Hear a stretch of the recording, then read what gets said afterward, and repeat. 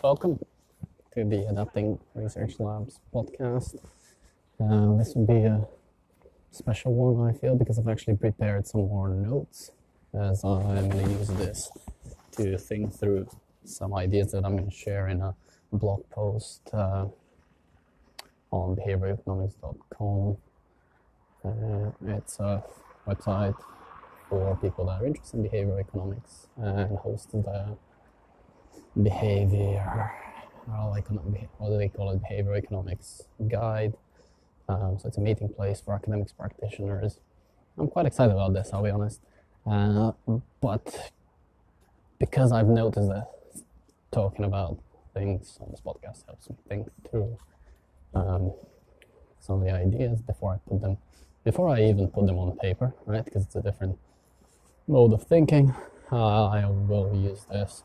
And I'll try to still continue the theme of how it applies to research, right? I'm a researcher, I'm interested in research, and so I think it will be a slight continuation of the previous few episodes I've done. But before I get into it, I just want to say I'm recording this on Anchor, and every time I log in and I see there's a number that pops up on how many people have viewed my last episode, and then it always flicks up with one up. It's what are we doing? It's annoying and unnecessary, but I notice it still gets me a little bit excited. This is unnecessary, and I think this is to an extent related to what I'll be talking about, which is nudges and boost behavior change and some of the ethics related to that. Because I mean, why are we playing with our emotions like this? I mean, when I see 11 listeners jump up to 12 and I'm like, ooh, 11 people listen to my podcast. Oh no, 12. But that's not real, is it? I mean, there are always 12.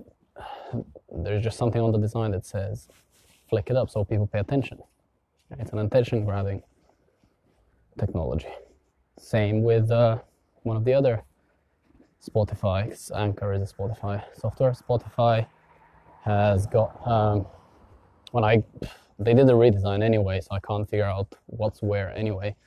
But the thing is that it pops up with a new episodes thing in my shows, and it pops up.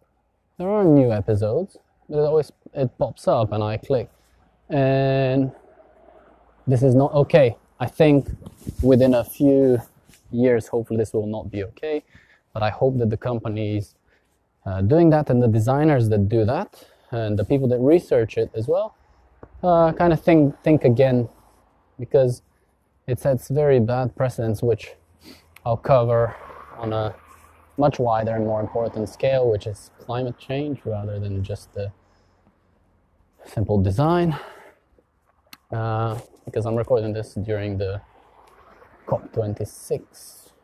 I've been watching some of the talks, which is why I've proposed to behavioureconomics.com that I contribute with a blog post, because there were two sessions on COP. At COP. Don't even know why we all pretend like it's normal. It's such a jargonistic thing, something of the parties. Anyway, they're out there discussing, negotiating, but also there is a program of events that are looking to inspire and, sadly, in a way, make climate change about everything and anything. And I say sadly because it's a part of this festivalization of things that I've noticed. I was a part of it. I've helped set up a festival in a city. I can see why Glasgow is going to benefit from this, because it's inclusive, it shows everything. But I feel like sometimes if climate change is about everything, then it's going to be difficult to move to action. But that's a side note. I'm not going to get sidelined. I still allow myself to have these views. Recording the podcast because it might help spark something new. But the two talks were basically focusing on behavior change. And one of them was highlighting some of the ethical concerns and considerations with behavior change programs. And another one was actually talking about the application of behavior change, all with panels, a mix of people from academia, practice. So, and practice, I mean business and government, so that trifecta, and people being able to ask questions from the crowd, so representing everybody. And actually on one of the talks there was someone from Which magazine, which is a consumer protection, I guess, magazine. Obviously it's consumer interest, as they were discussing consumer behavior. So how do I start this? The best way is to start with the first talk, which focused on introducing the distinction between two key types of behavior change interventions, known as nudges and boosts. They actually had some of the people that in academia have introduced the idea of boosts. I don't think the other people introduced nudges, but nudging is introduced by Nobel Prize winners, by Richard Thaler, and also the work around behavioral economics, the more philosophical principles and psychological principles of that, by Kahneman. They weren't at the discussion, but they basically introduced these two approaches, which highlight two streams of the literature in behavior science, behavioral economics, most often called. I still don't know where psychology ends, where behavioral science begins, and where behavioral economics is. But on that Venn diagram, there are people interested in how other people think and behave, so it's a combo. When they say behavioral, actually, it's not behaviorism in the extreme sense where we forget about what people think and just watch what they do. There is streams of literature that actually, look at what people say and what they do, so it's the combo. Now we have the ability to do both. But within the main distinction between nudges and boosts, maybe we should just do some definitions, if I haven't covered them before.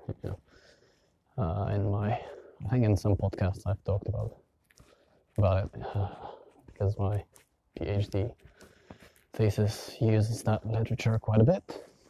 So nudging is not a mandate, it's not law, it's not rules, and it's not monetary incentives. It's not the hard levers of changing society, right? It's not a heavy intervention. It's subtle, and it works through something that in the literature gets referred to as choice architecture. And what is choice architecture? It's the options that we get presented with in our environment to pick from.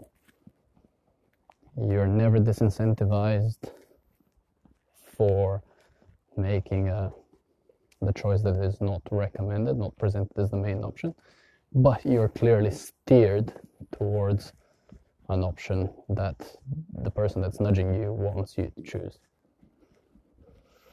So that's a nudge. That's a nudge. On the other side, a boost provides you the tools for you to make a decision on your own, and it kind of still understands the fundamental biases that you might have, because ultimately nudge theory gets justified on the basis that people are biased compared to our potential for rationality.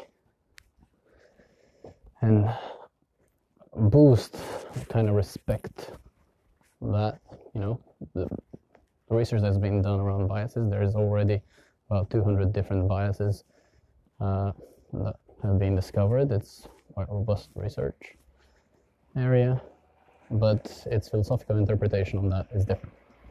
it does not then intervene paternalistically, even though in the words of Richard Taylor, it's libertarian paternalism that they do, because they don't disincentivize you choosing away from what they recommend, what the naturists recommend.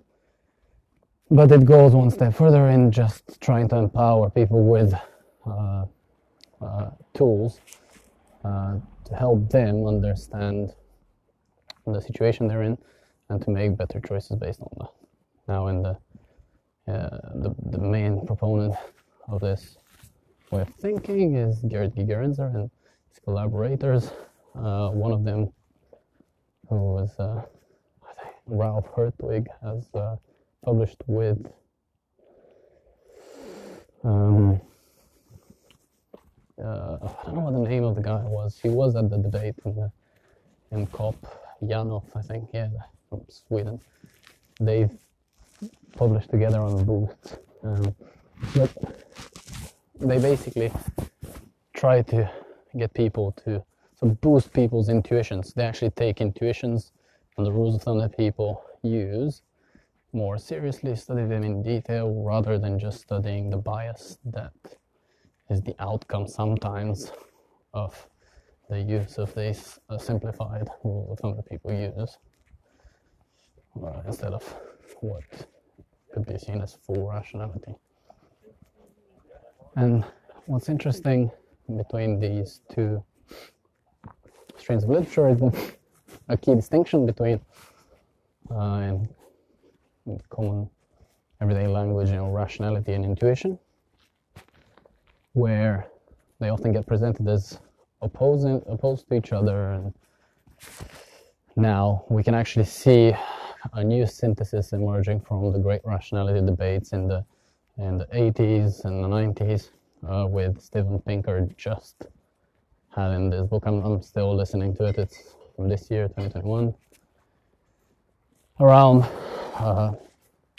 the ideas of full rationality or Olympian rationality, sometimes in academic context called axiomatic rationality by Gigerenzer, which tends to be framed differently from the perspectives of, is it in the person? So it talks about the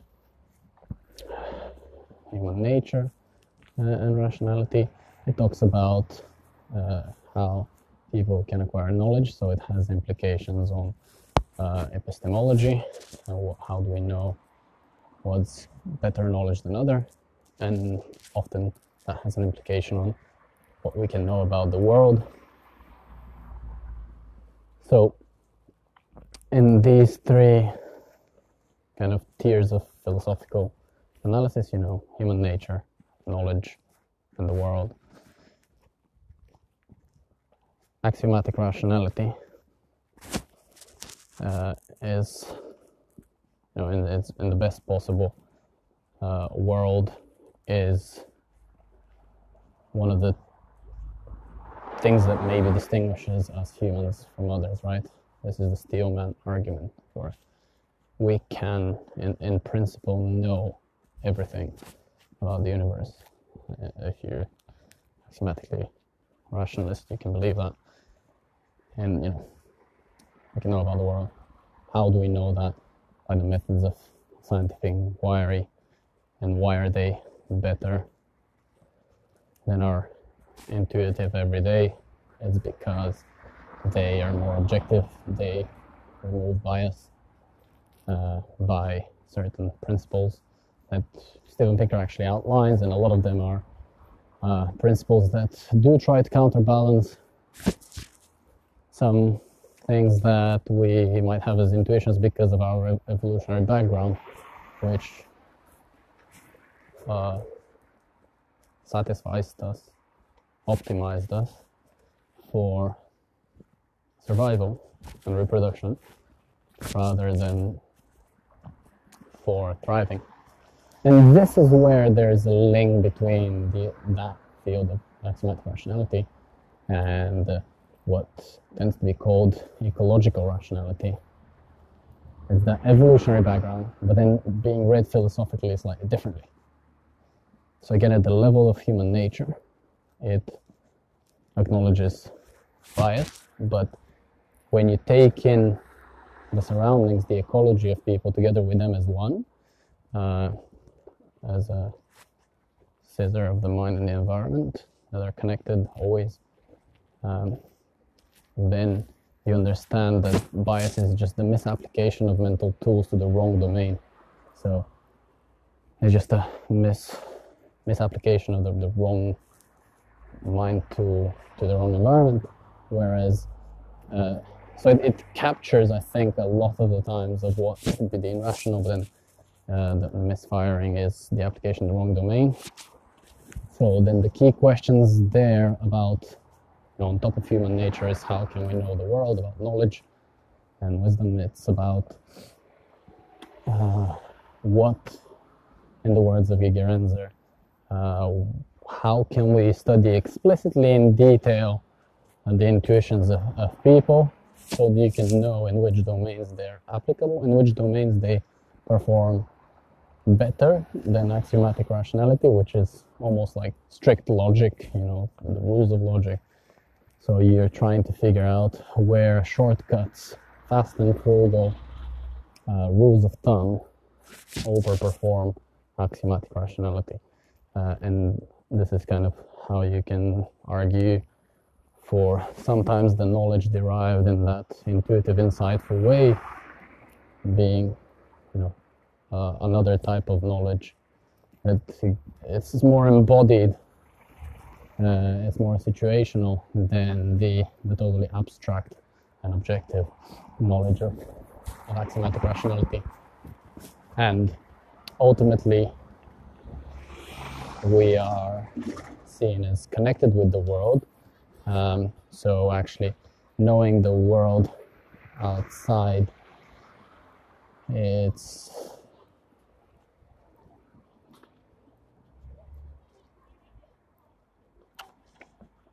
in principle, again, I don't see a limitation on our ability to know stuff apart from the fact that we can't know ourselves that easily. I think it just presents that self-knowledge problem. Didn't think that through well enough.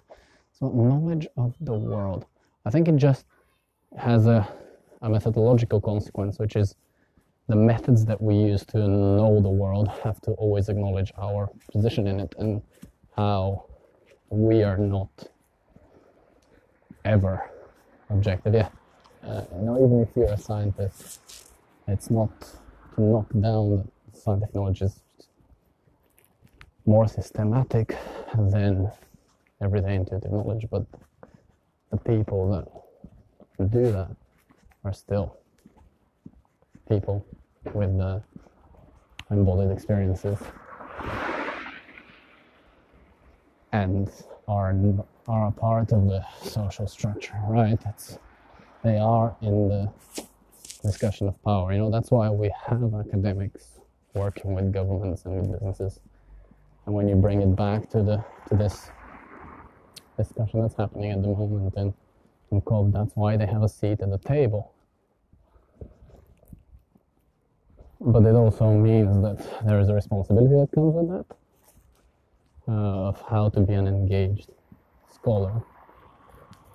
And actually, I think I personally I've been thinking through how to approach this, because I'll be, posting my views, in the blog post, because I do think I have a view on which way I prefer. My natural tendencies and my research work leans towards the boosts, but in some of the research I'm currently doing, I've considered the ethics and potential nudge work as well. So it's just that it's a harsher intervention, so you have to justify it much more. So we have to be careful with that. But let me just get back to my notes.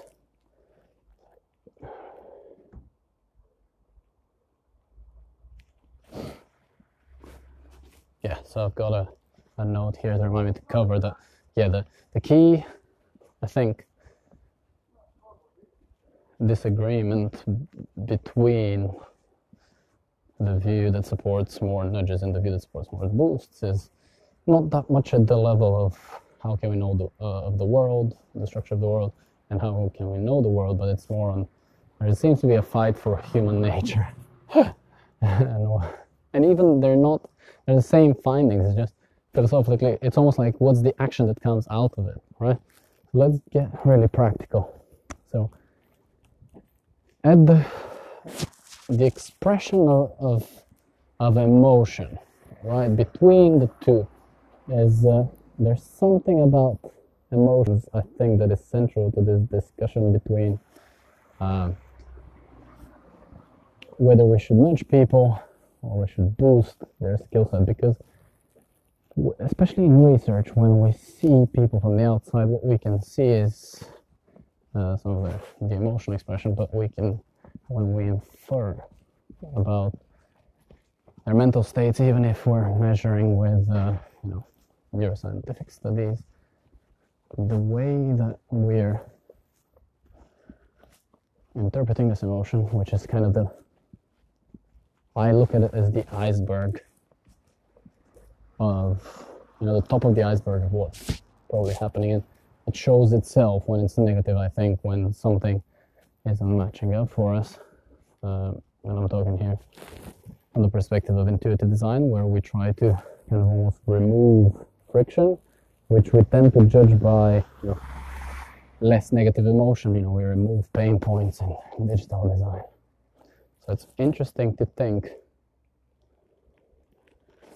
whether this is actually a worthy goal, or because the real world has a lot of friction. We're trying to create online worlds where there's less friction towards what, right? And if you link it to the discussion about changing behavior for pro-social or pro-environment goals, then surely, yeah, you can justify them.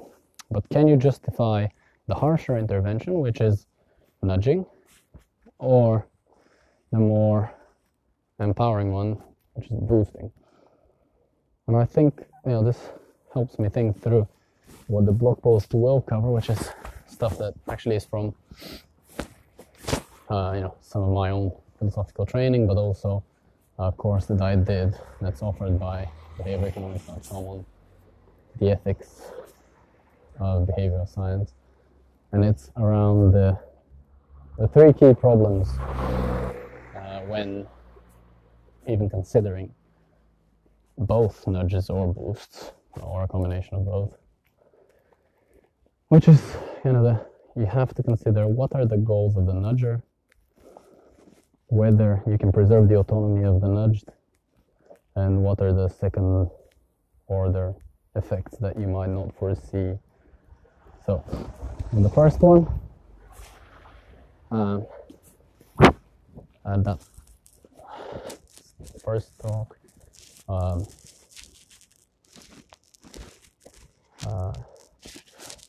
there was an ethicist that was kind of talking about the problem with, did I remember that? Can't remember. It's a good example from the talk. But from the course, obviously there's the big question of who nudges the nudgers, which, can go ad infinitum. It's turtles all the way down with, once you start nudging, who's going to nudge you kind of problem, which is something that's emerging as my new interest that I hadn't considered before. But we tend to consider nudging individuals, but how can we nudge corporations? They tend to nudge people. Spotify is giving me a little boost towards the, that's not a little boost, sorry, I would have used, so it gives me a little emotional boost when I get the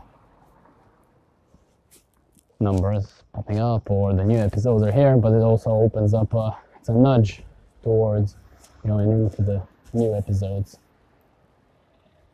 So it's okay for them to do that to me. Is it not okay for a government to nudge them by making it illegal to do that. You know, that's actually making it illegal wouldn't be a nudge. Apology. See how very quickly things get extreme. Because you can see where my bias is. But I guess GDPR is a good example where certain type of thing was outlawed, but then also there's additional guidelines for companies. And in some of my day job where I'm working on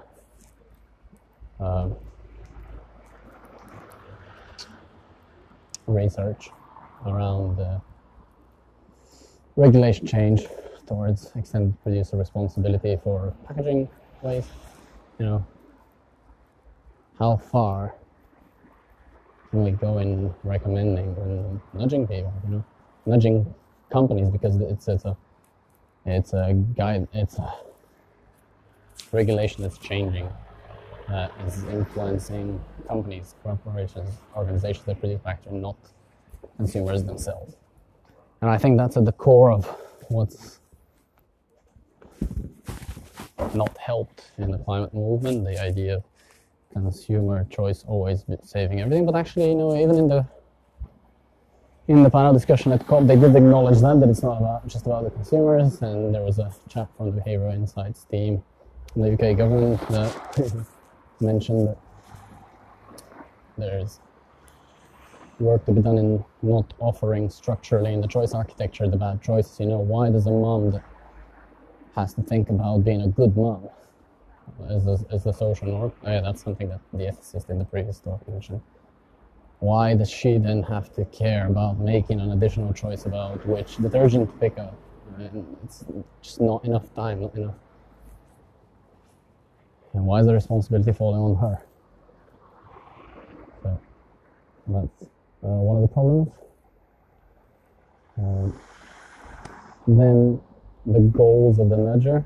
I think when we're talking about pro-environment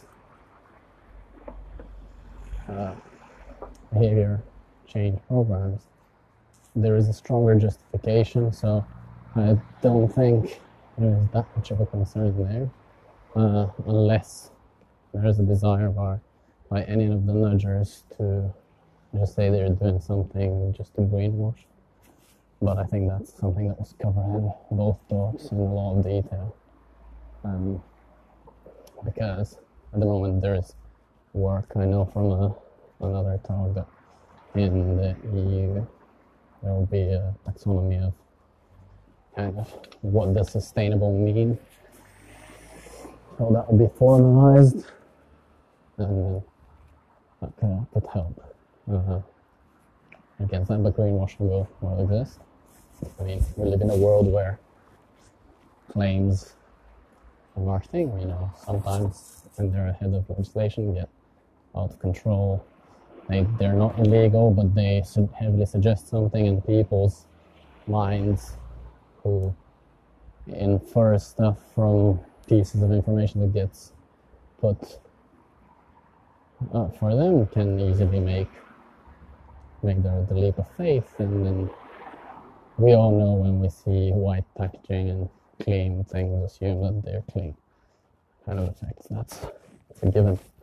Or in the latest Wild Wild West, where the online metaverse is the latest kind of over suggestion of how much technology can really do for us. I mean, yes, we've made strides, but mainly in the marketing and explanations of an older set of technologies that have just been combined together.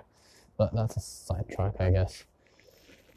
And then going back to the second order effects, kind of the third ethical consideration that one needs to consider before setting off on a behavior change program.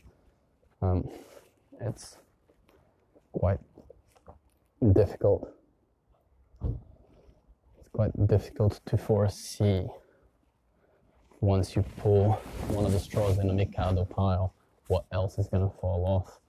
And because we deal with the outer expressions of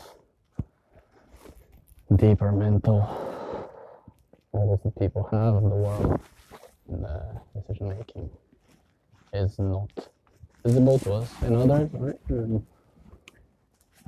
We can't foresee what else we change by changing something. So Spotify doesn't realize it's getting me more neurotic because I'm expecting there will be something new when there isn't.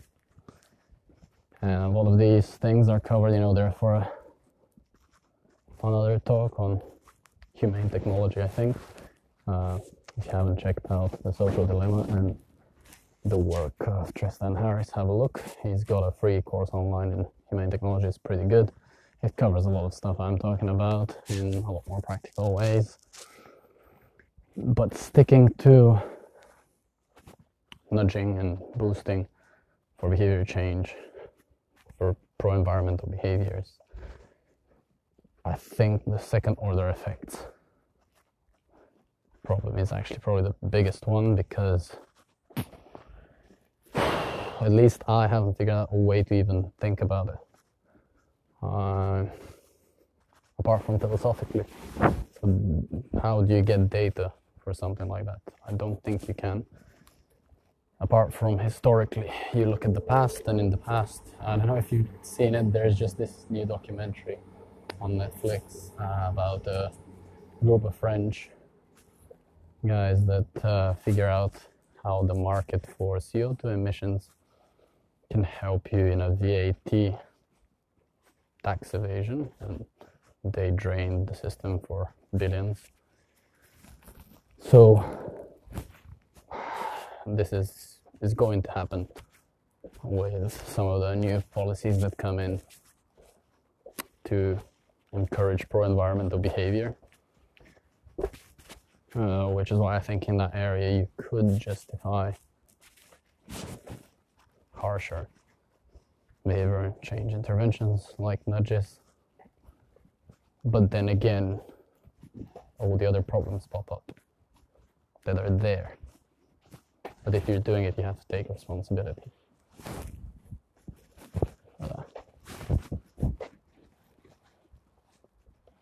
I think this is where I'm going to stop for today, because this is as far as I have. Let me see the notes. And I'm hoping, I've just got one more note that says moving away from language back to the things themselves. So all the stuff I'm talking about might not make that much sense in truly theoretical terms, and when I write it out, it's going to have a logical, more coherent structure to it. But I'm definitely talking about a real thing that's happening right now, live.